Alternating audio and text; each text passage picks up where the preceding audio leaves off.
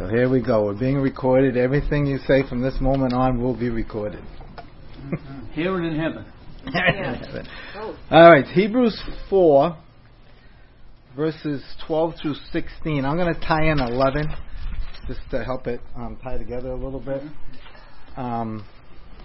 So Hebrews 4, verse 11. Therefore, let us be diligent to enter that rest, so that no one will fall through following the same example of disobedience. For the word of God is living and active and sharper than any two-edged sword, and piercing as far as the division of the soul and spirit, of both joints and marrow, and able to judge the thoughts and the intentions of the heart. And there is no creature hidden from his sight, but all things are open and laid bare to the eyes of him with whom we have to do. Verse 14. Therefore, since we have a great high priest who has passed through the heavens, Jesus, the Son of God, let us hold fast our confession. For we do not have a high priest who cannot sympathize with our weakness, but one who has been tempted in all things, as we are, yet without sin. Therefore, let us draw near with confidence to the throne of grace, so that we may receive mercy and find grace to help in time of need. Alright, so the last time I was up here was about a month ago. We were in Hebrews 3, 7 through 11, and I ended with saying, as I swore in my wrath, they shall not enter my rest. That's verses 3:11. And that's been kind of the theme since then. So how do we know? How do we know we're in God's rest? I came up to Brother Barry last week after he got done, and I said, hey, if you can fall asleep during a good sermon, does that mean you entered his rest? But anyway, no, there is, and you still get something out of it. No, I've never done that, Gary. But there is a way of knowing. We can know if we've entered that rest. We should know that we've entered that rest. I don't think that rest, the complete rest, we won't realize until heaven. But this side of glory, I think there is some confirmation to our hearts that we have entered that rest. So, to know that, we should regularly evaluate our spiritual position. The writer of Hebrews is telling us here today to learn from the mistakes of those who went before us, and not to repeat the mistakes that they did. What was the mistake of the Israelites? Unbelieving, evil heart, grumbling, not trusting God, not obeying His word, or listening to His word. Fear that while a promise remains of entering His rest, that any of you may seem to have come short of it. Hebrews 4:1. The word they heard, they did not profit them. Why? Because it wasn't united with faith. Hebrews 4:2.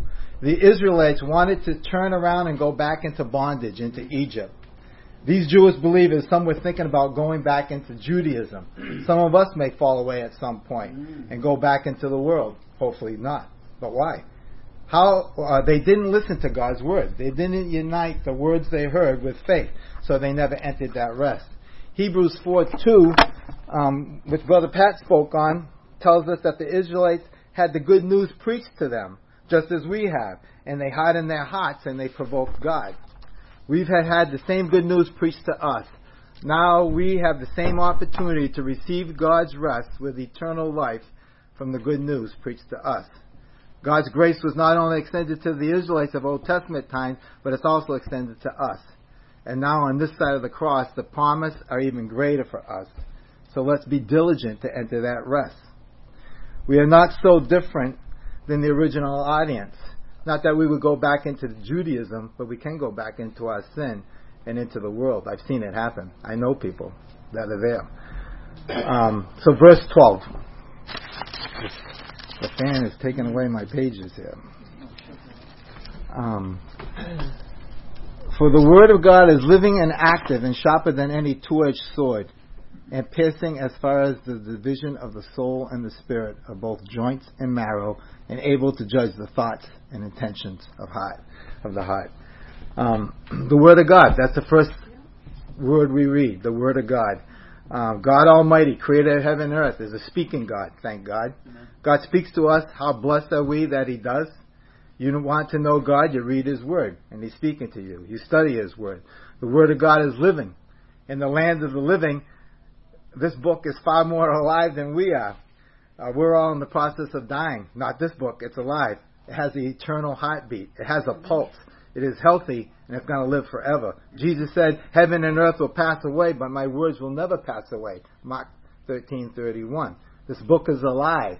There is life in it. All other books are dead. When they quote scripture, they come alive, but other than that, they're not alive. What else lives forever other than God and His Word? What a treasure. What a blessing to hold this in our hands. Humans read it and they come alive, spiritually alive, eternally alive. This living heartbeat book gives birth to new life. All peoples, all nations can receive life from this book. When you read God's Word, does it do something to you on the inside? Life brings life. Living things breathe living things. There is life in this book, and that's why it's spoken of as living and active.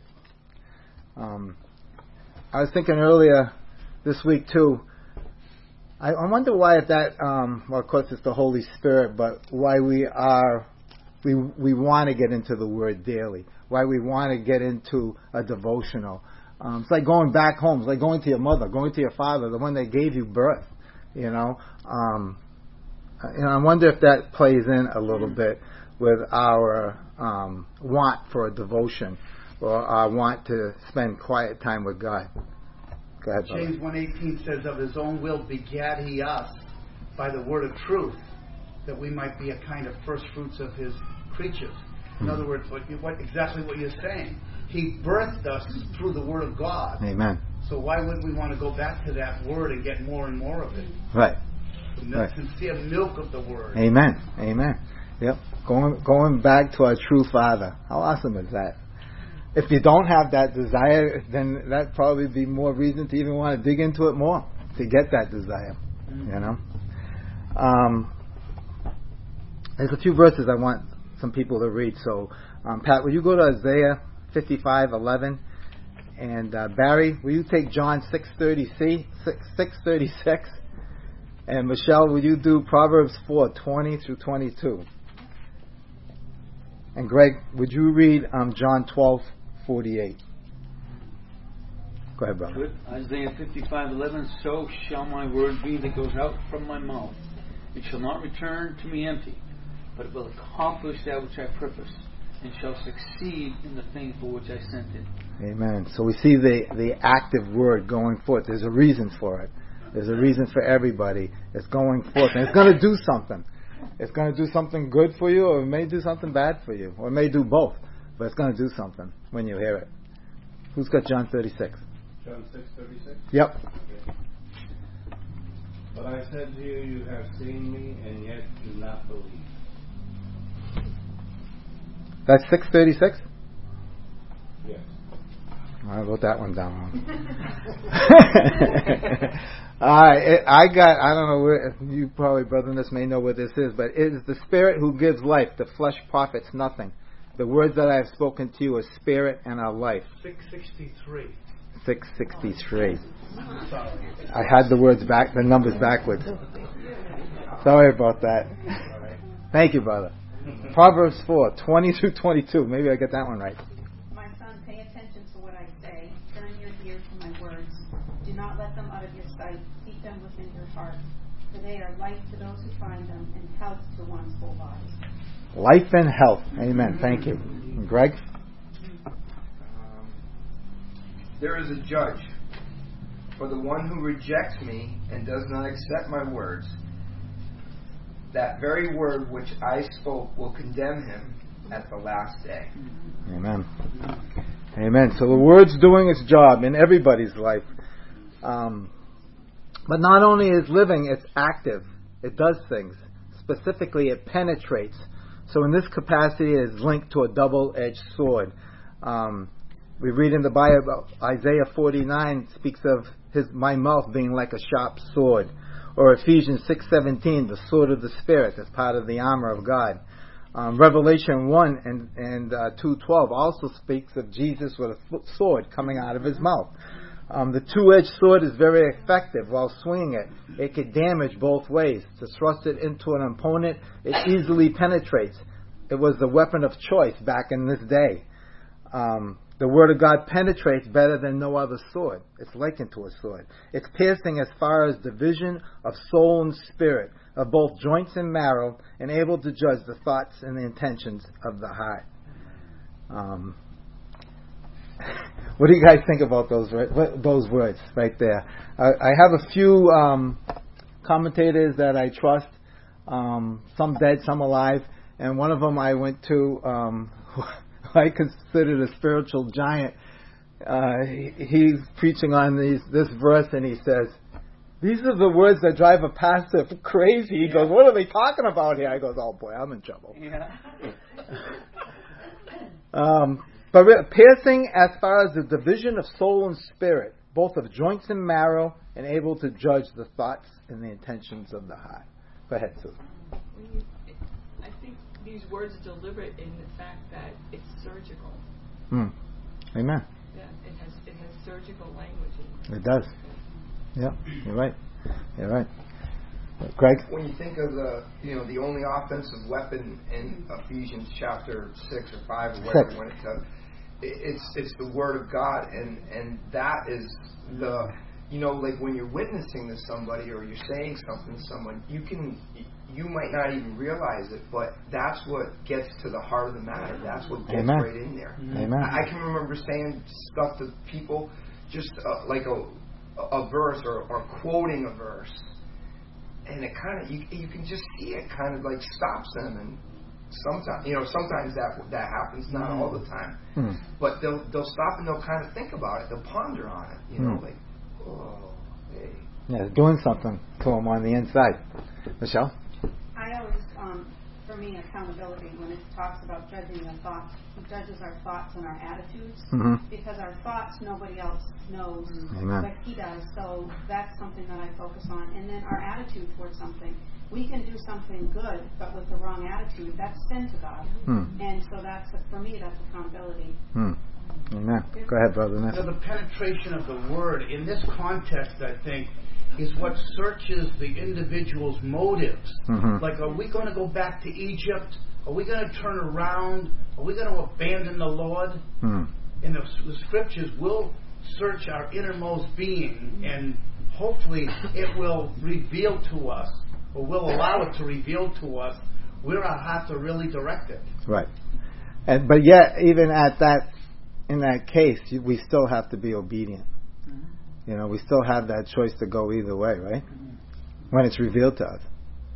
I think that happens often. But yes, you're right. The word cuts deep. Does someone else have a hand up? The word cuts deep because sin goes deep. And this is what we're dealing with. Pastors, elders, teachers, adults teaching to Sunday school. This is what we're doing. We're surgeons. We're handling a sword. 2 Timothy 2:15, be diligent to present yourself approved to God as a workman who does not need to be ashamed, accurately handing the word of truth. Those who are teaching the word of truth, we're swinging a sword.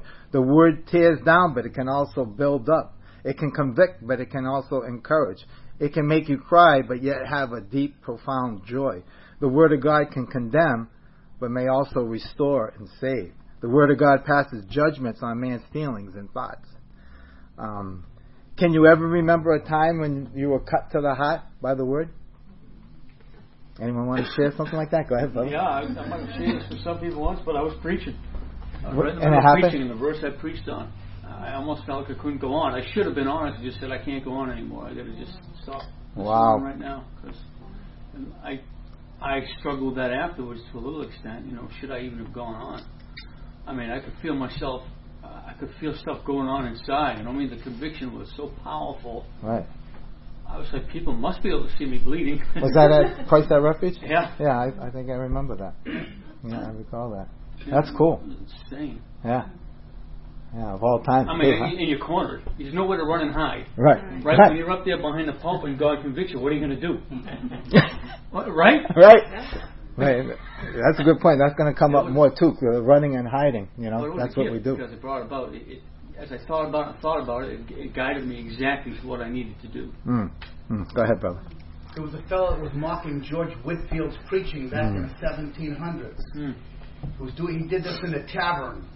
Taverns, of course, were like inns, rooms and so on in the tavern building. Anyway, he went through this mockery of Whitfield, and he just opened up the Bible to utilize it like a Whitfield would, and he opened up the passage in Luke 15:3 where it says, "Except you repent, you will likewise perish."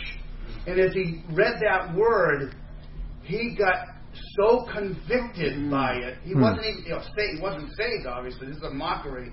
He got so convicted, he stopped right there. He ran out of the tavern, dropped to his knees, wept, and cried out to the Lord for salvation. Unbelievable. Power of the Word. Power of the Word. Amen. Amen. That's what it does. That's active.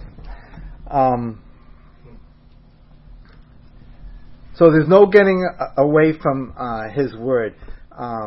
He knows the Word. You read it and it reads you. You can't bluff God. You can fool other people, but you can't fool Him. And I think I often wonder if that's not why a lot of people, when you witness to them and you start laying scripture on them, that they know that no one knows their true identity. And if they're not reserved to come to God, because that true identity is going to be revealed not only maybe to other people but to themselves. You know what I'm saying? Where because that's part of coming to the Lord, being exposed. We're going to get into that more. Completely exposed, God knowing everything. You know, where maybe people don't want to know who they really are, their true being. You know. But what we hold most secret, we find subject to scrutiny and judgment of the Word of God. The innermost recess of our being, the Word of God reaches. God knows the real you. I've been married over 40 years, and I know God knows me a lot better than my wife does. There's no getting away from God or His Word. It will have its way with the hearers, whether or not they like it. It will expose the true intention of the heart, either by drawing people to hear, to do its message, or in abandoning sinners to the hardness of their hearts so that they fall away in disbelief. The inner attitude of everyone who hears it will be revealed according to how he or she responds to the Word of God. Every sermon preached by a man of God and gifted by God has something to say to every listener. Why? Because it's the Word of God. I've told Pastor Gary before, every Sunday when I'm up there, I meet with God. There's no doubt in my mind. I'm meeting with God. I'm intent on the Word and what's being preached, and I'm applying it to my heart. That's why I often don't like it when people say, that would have been a good sermon for so-and-so to hear. No, that was a good sermon for you to hear. For you to hear first. It's all something to do with you. Keep it personal. But no wonder I need a nap on Sunday. I've had surgery. Yeah? No, really. Spiritual surgery. That's the worst. That's the hardest. Good point.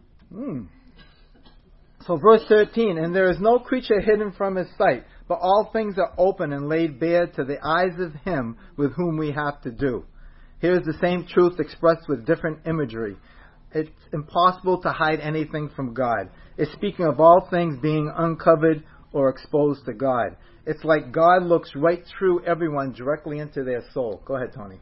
I was thinking of maybe a strange analogy that has anyone ever lied, and while you're lying you have trouble keeping eye contact with the person that you've lied to. And so I was just thinking about how, trying to lie to God, He never loses eye contact.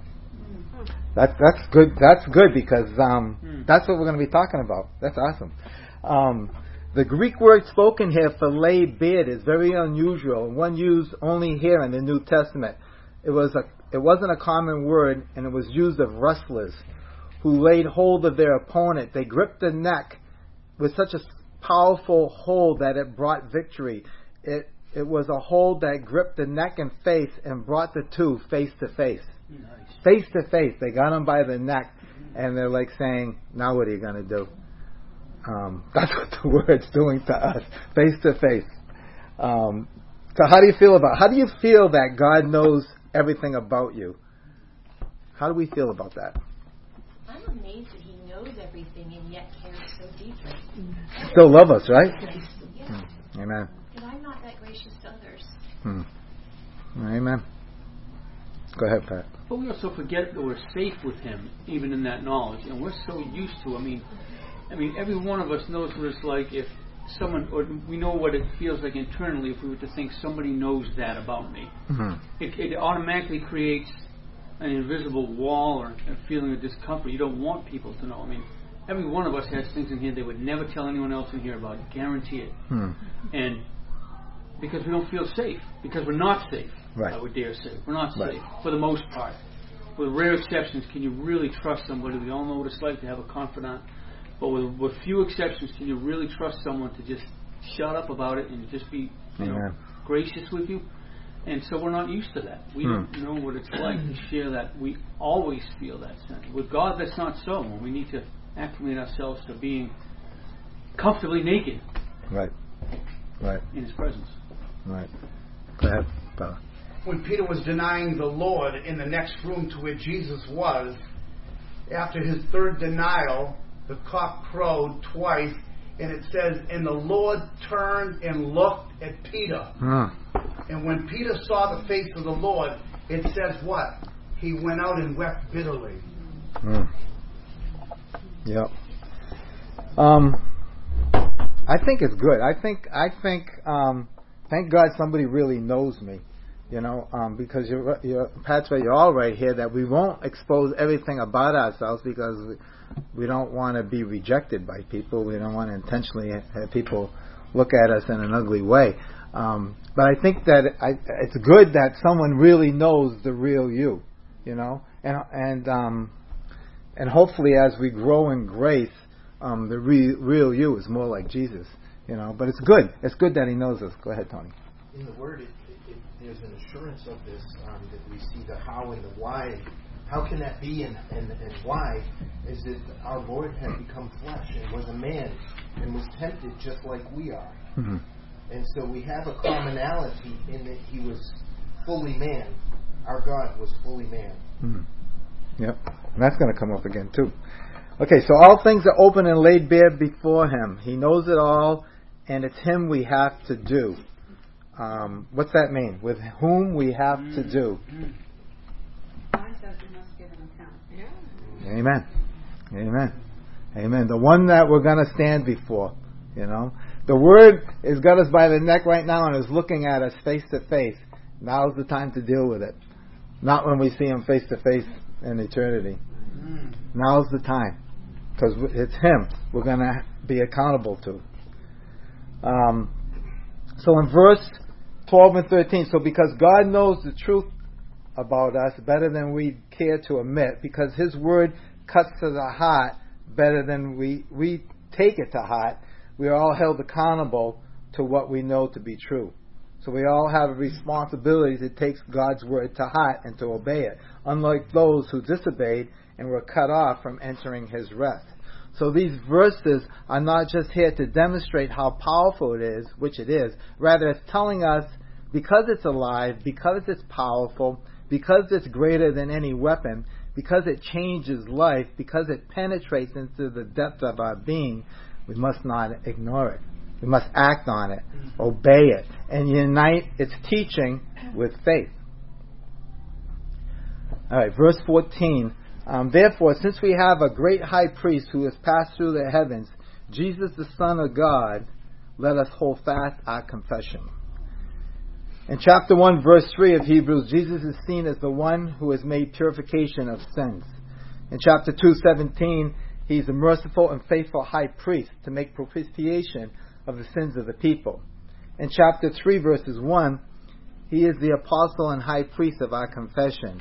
And here in 4:14, He is called our great high priest. I'm gonna read. It's important for us to know the role of a priest, because I think from here on, for a couple chapters, that's what we're going to be dealing with, is if Jesus as the high priest. So it's important to know what the Israelites knew about a priest. The priests of ancient Israel were appointed by God to be mediators between Himself and His people.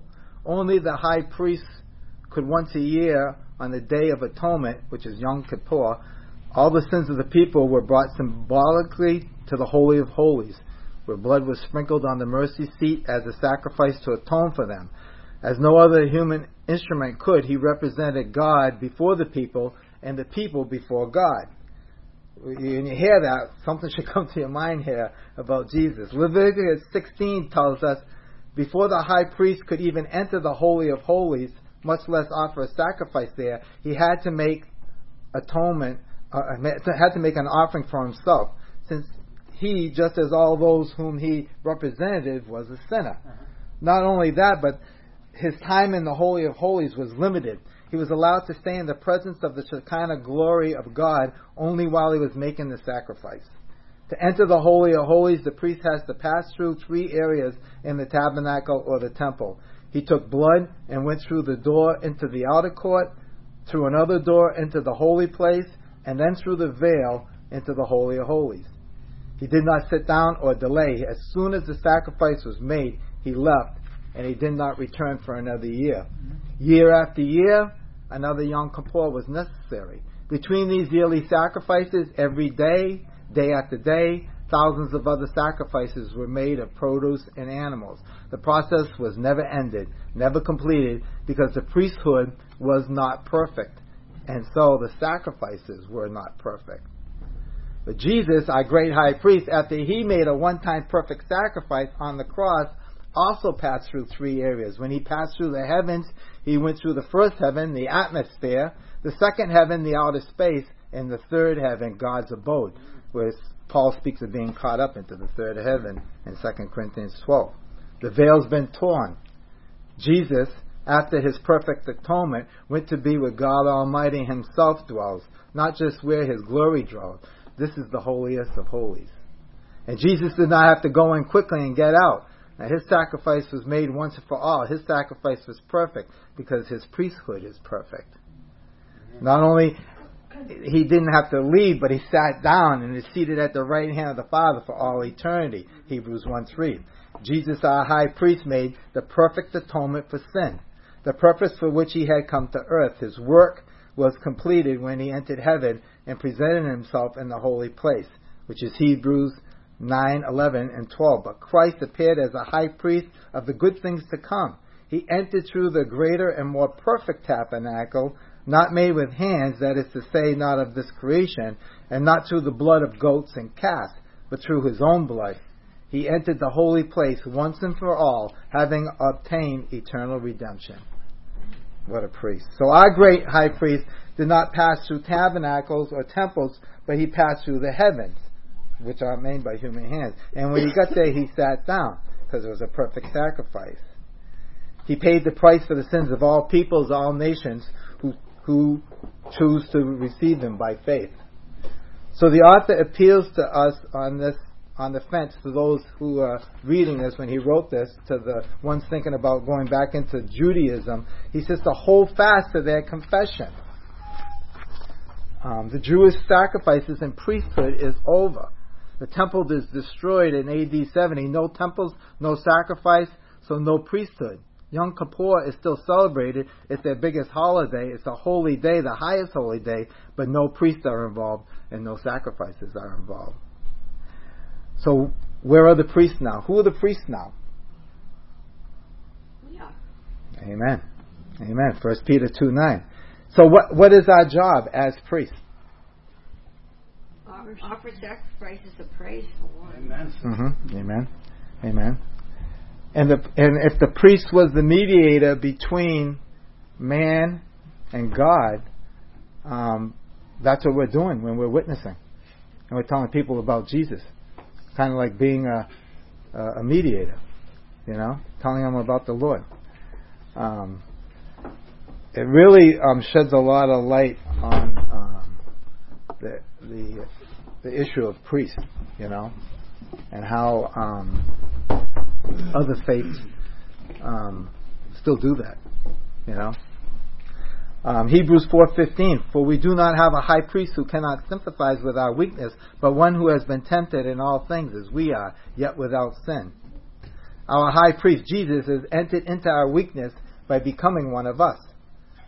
So he not only knows us completely because we are laid bare before him, he knows our weakness. He knows our struggles. He never succumbed. He experienced every temptation to the maximum. he experienced it as a man and as a human being. In every way he was tempted as we are and more. The only difference was he never failed.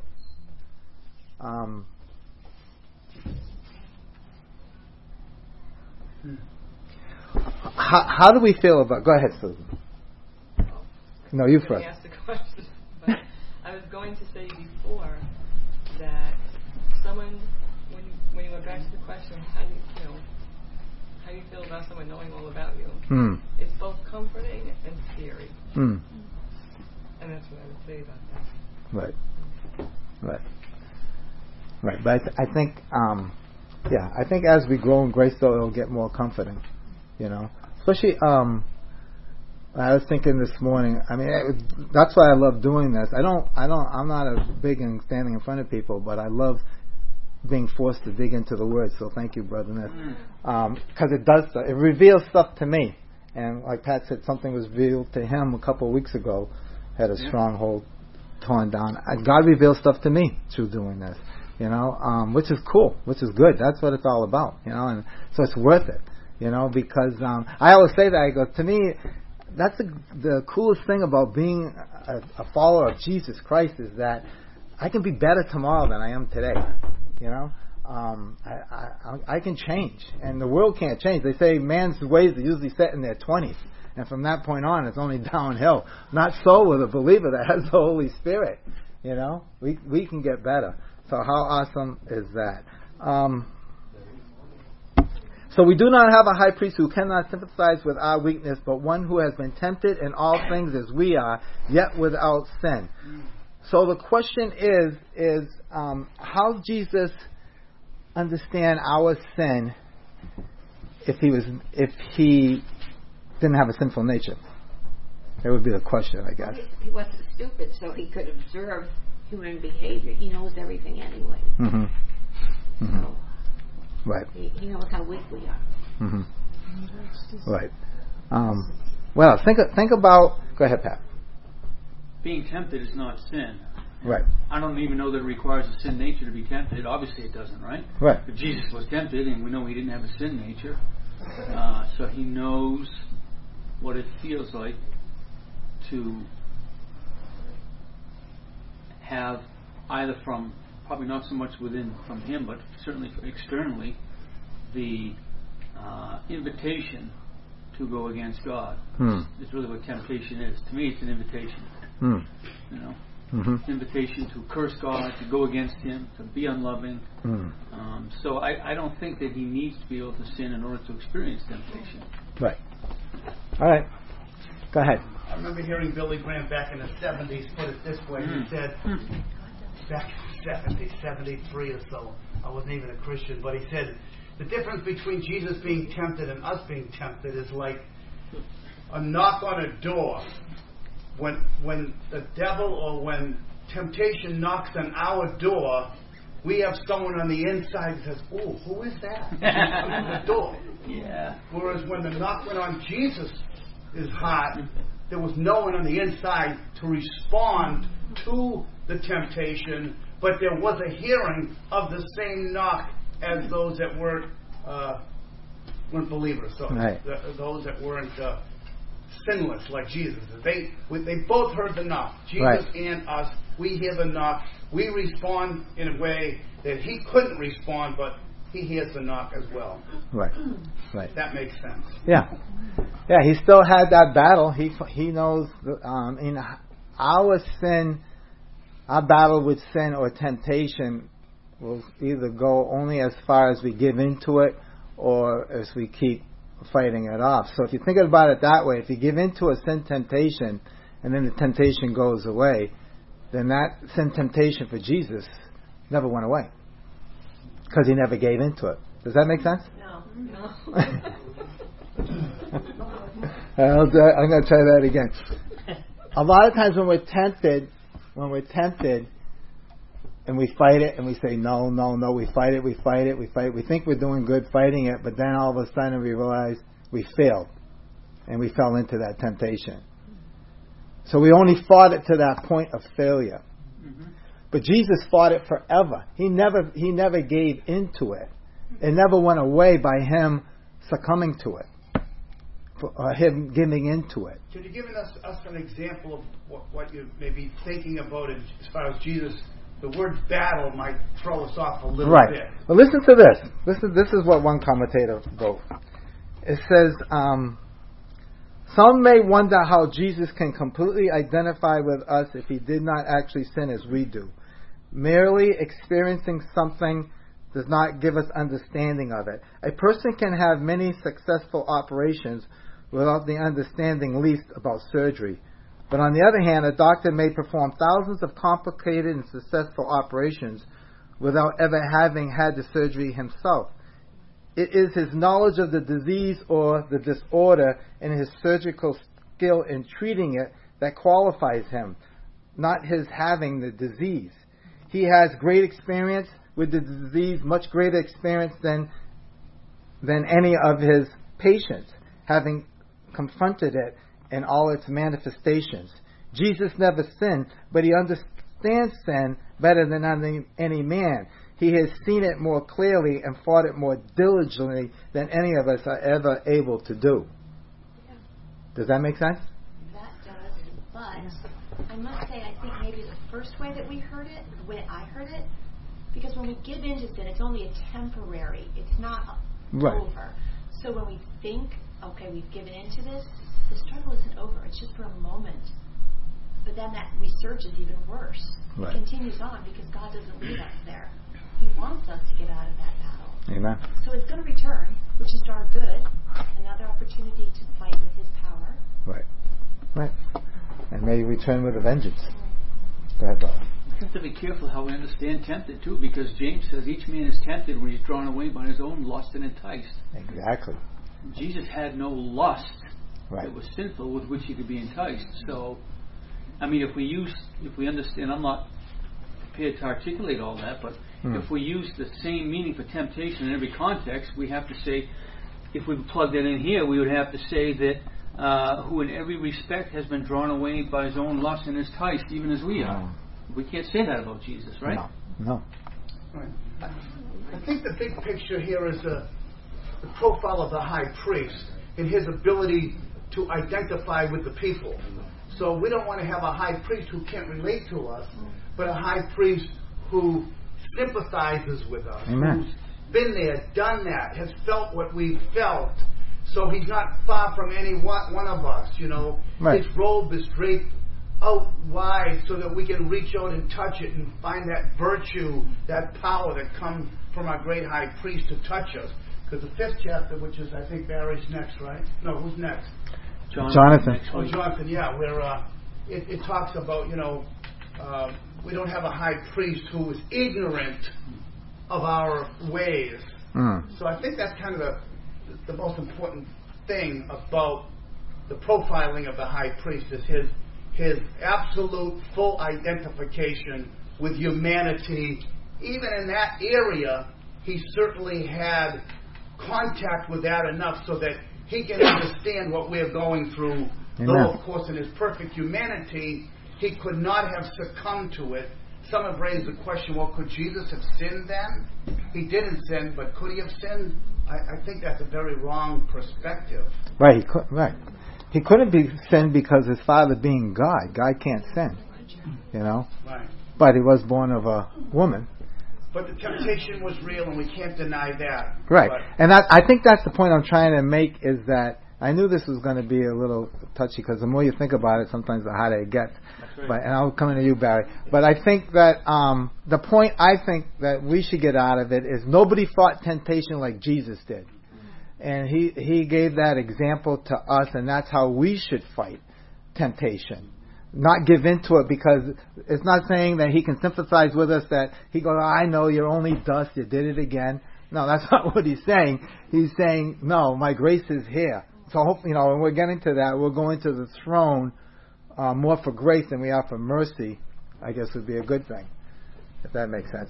Go ahead, Barry. Well, just say that when you just said, to show the extreme temptation of Jesus, he was fasted 40 days and was driven by the Spirit into the wilderness to be tempted by the devil. So you can't get any harder than that. But I was going to say, I agree with Gary about how can Christ, who's God the Creator, sympathize with us as the high priest because he was supposed to feel. That was one of the things, at least about the human high priest. He was a sinner. So the verse I thought of, just to point out, was he learned, though he was the son, he learned obedience through suffering. So the question is, did he have to learn obedience? Well, no. But so I think the emphasis is suffering. He learned obedience as we do through the suffering. That's how we learn obedience. So he suffered to see how we learn to understand and to be sympathetic with our lives, having to suffer as well. Amen. And that's why he had to be made just as us. It had to be one of us. It had to be a human, a man from God, who is God himself. So tempted in every way that we are, yet always victorious. Jesus did not sin, could not sin, had no capacity to sin. Yet his temptations were all the more terrible because he would not fall and endure them because he would not fall and he had endured them to the extreme, to the end. His sinlessness increased his sensitivity to sin, which is, I think, is so cool. His sinlessness increased his sensitivity to sin. I mean, how many have been here saved a long time? Doesn't it seem like sometimes how God just reveals all this stuff to you and go, oh man, am I getting better or am I getting worse? I mean, I think the longer we're saved, the more sensitive we are to sin. The little ones that never even appeared on the screen before, never even showed up on the radar, now they're like in our face. That's us growing in grace, fighting sin, becoming more like Him. So verse 16, so therefore let us draw near with confidence or boldly to the throne of grace so that we may receive mercy and find grace to help in time of need. Having Jesus as our high priest gives confidence. So the writer of Hebrews exhorts his readers to approach God boldly with confidence for definite help. In view of what our high priest has done, there's no barrier. Romans 8:32, he who did not spare his own son, but delivered him over us, how will he not also with him freely give us all things? The throne of grace occurs only here in the New Testament. It points to the sovereignty of God and God's love for us. Praise God that He encouraged us to come to His throne of mercy and grace that we need so often. Many ancient rulers were unapproachable by the common people. You couldn't just go to the throne of the king. Queen Esther risked her life going to her king, Ahasuerus. I know I'm killing that word. Yeah, Esther 5:1 and 2, without invitation, even though she was his wife. She risked her own life going in front of him. So yet any penitent person, no matter how sinful and undeserving, may approach God's throne at any time for forgiveness and salvation, confident that he will be receiving mercy and grace. So by Jesus' sacrifice of himself, God's throne of judgment is turned into a throne of grace for those who trust in Him. How awesome is that? Huh? How often do we go before that throne of grace? Huh? With courage, too. With courage. With boldness. Amen? Amen. In time of need, which tells us something about when we are fighting a battle, when we are in a spiritual battle or in a battle with sin or a temptation, what should we be doing? Praising. Huh? Praising. Praising? It exposes. When our sin is exposed, that's opportunity. I think it's a great thing. Mm-hmm. Amen. Right. It's something, some surgery can take place and we can get it cut out and get rid of it. Yep. Before it, deal with it if you don't see it. Right. One author said, kill sin before it kills you. Huh? Who said that? Kill sin before it kills you. Go ahead, Michelle. I just think that we're always in need. I mean, it says in our time of need, but if you're ever at the point where you don't feel like you need to approach the throne, that's a scary place to be. Amen. So I think we always have to stay really humble and know that we're constantly in need of being there so that we don't fall. But, go ahead, Gary. I don't know if you're going to get to the next point, but to find grace. Mm-hmm. Are you going to say something about that? No, go ahead. I don't want to jump the gun there. No, you're not. That just hit me a number of years ago. That passage, one of my memory verses, a popular verse, but I never dwelt on the fact that we go to the throne of grace in time of need, and we skip that part for grace to help us in the time of need. In other words, we just go to God for our needs rather than for grace to deal with our needs. So if we are going through a trial, we just simply want relief rather than grace to be able to endure what God may be appointing for us to have to go through. You follow me? Yeah. You with me or against me? No, I'm with you. Okay. I'm with you. But that's one that you have to think about too. But you're right. You're right. The grace is there that we need. Always. So we're always in prayer, hopefully. We're spending time in prayer. And then when we know we need more prayer, that's how we're approaching the throne and receiving what we need from God. What else? Go ahead. One other thing, too, that dawns on me about coming boldly. When Israel came out to meet God, they met Him at Mount Sinai. And where did they have to stay? At the nether part of the mount, at the bottom. They couldn't even touch the mountain. If they did, they would be thrust through and die.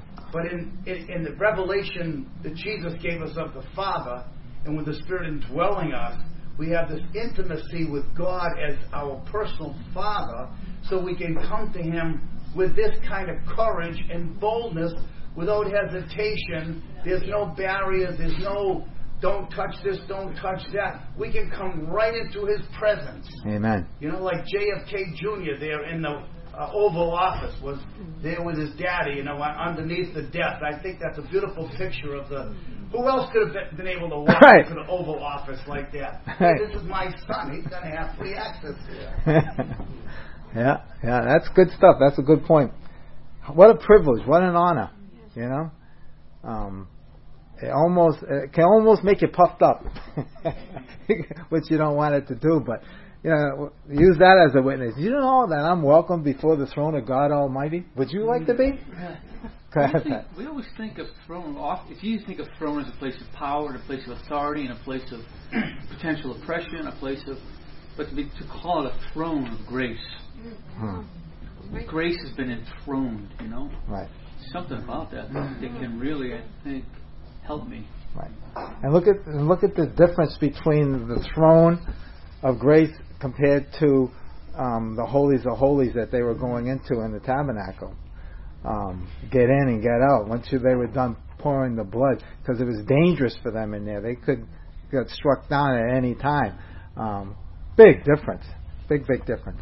All right, so I'm going to wrap this up. What God revealed to me through doing this was, I always thought like I was a nervous person, but God revealed to me this week that I kind of struggle with anxiety and anxious and worry about a lot of stuff. And constantly, if something comes to my head, I start praying about it. And imagine that, 63 years old, and never really realized that I was anxious. And then, lo and behold, I get this. I'm not going to tell you who wrote this, but I'm going to read this to you, and listen to it closely, and you tell me who wrote it. I bet you someone will.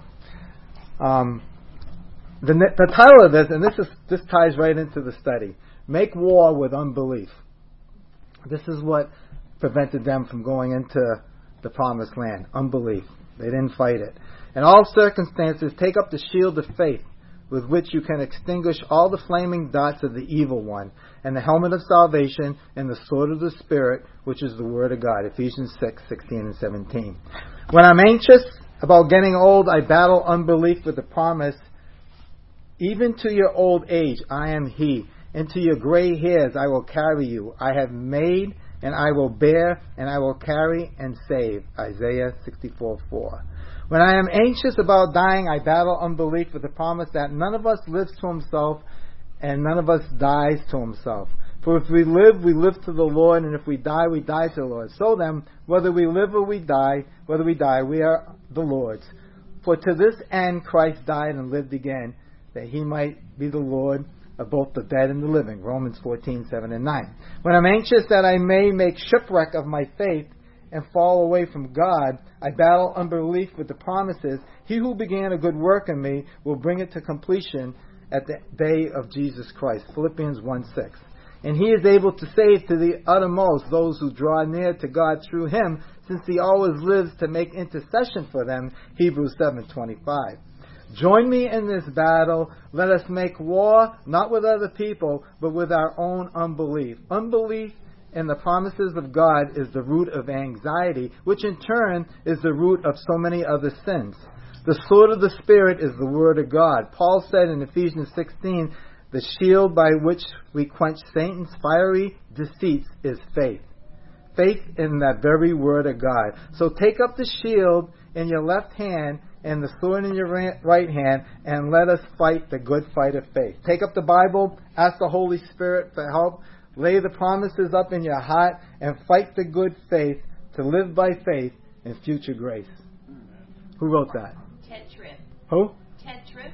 No. It was either Pat LaKea or Charles Spurgeon. I know it's Charles Spurgeon because there's not enough archaic English unless you dropped it, but I would guess John Piper.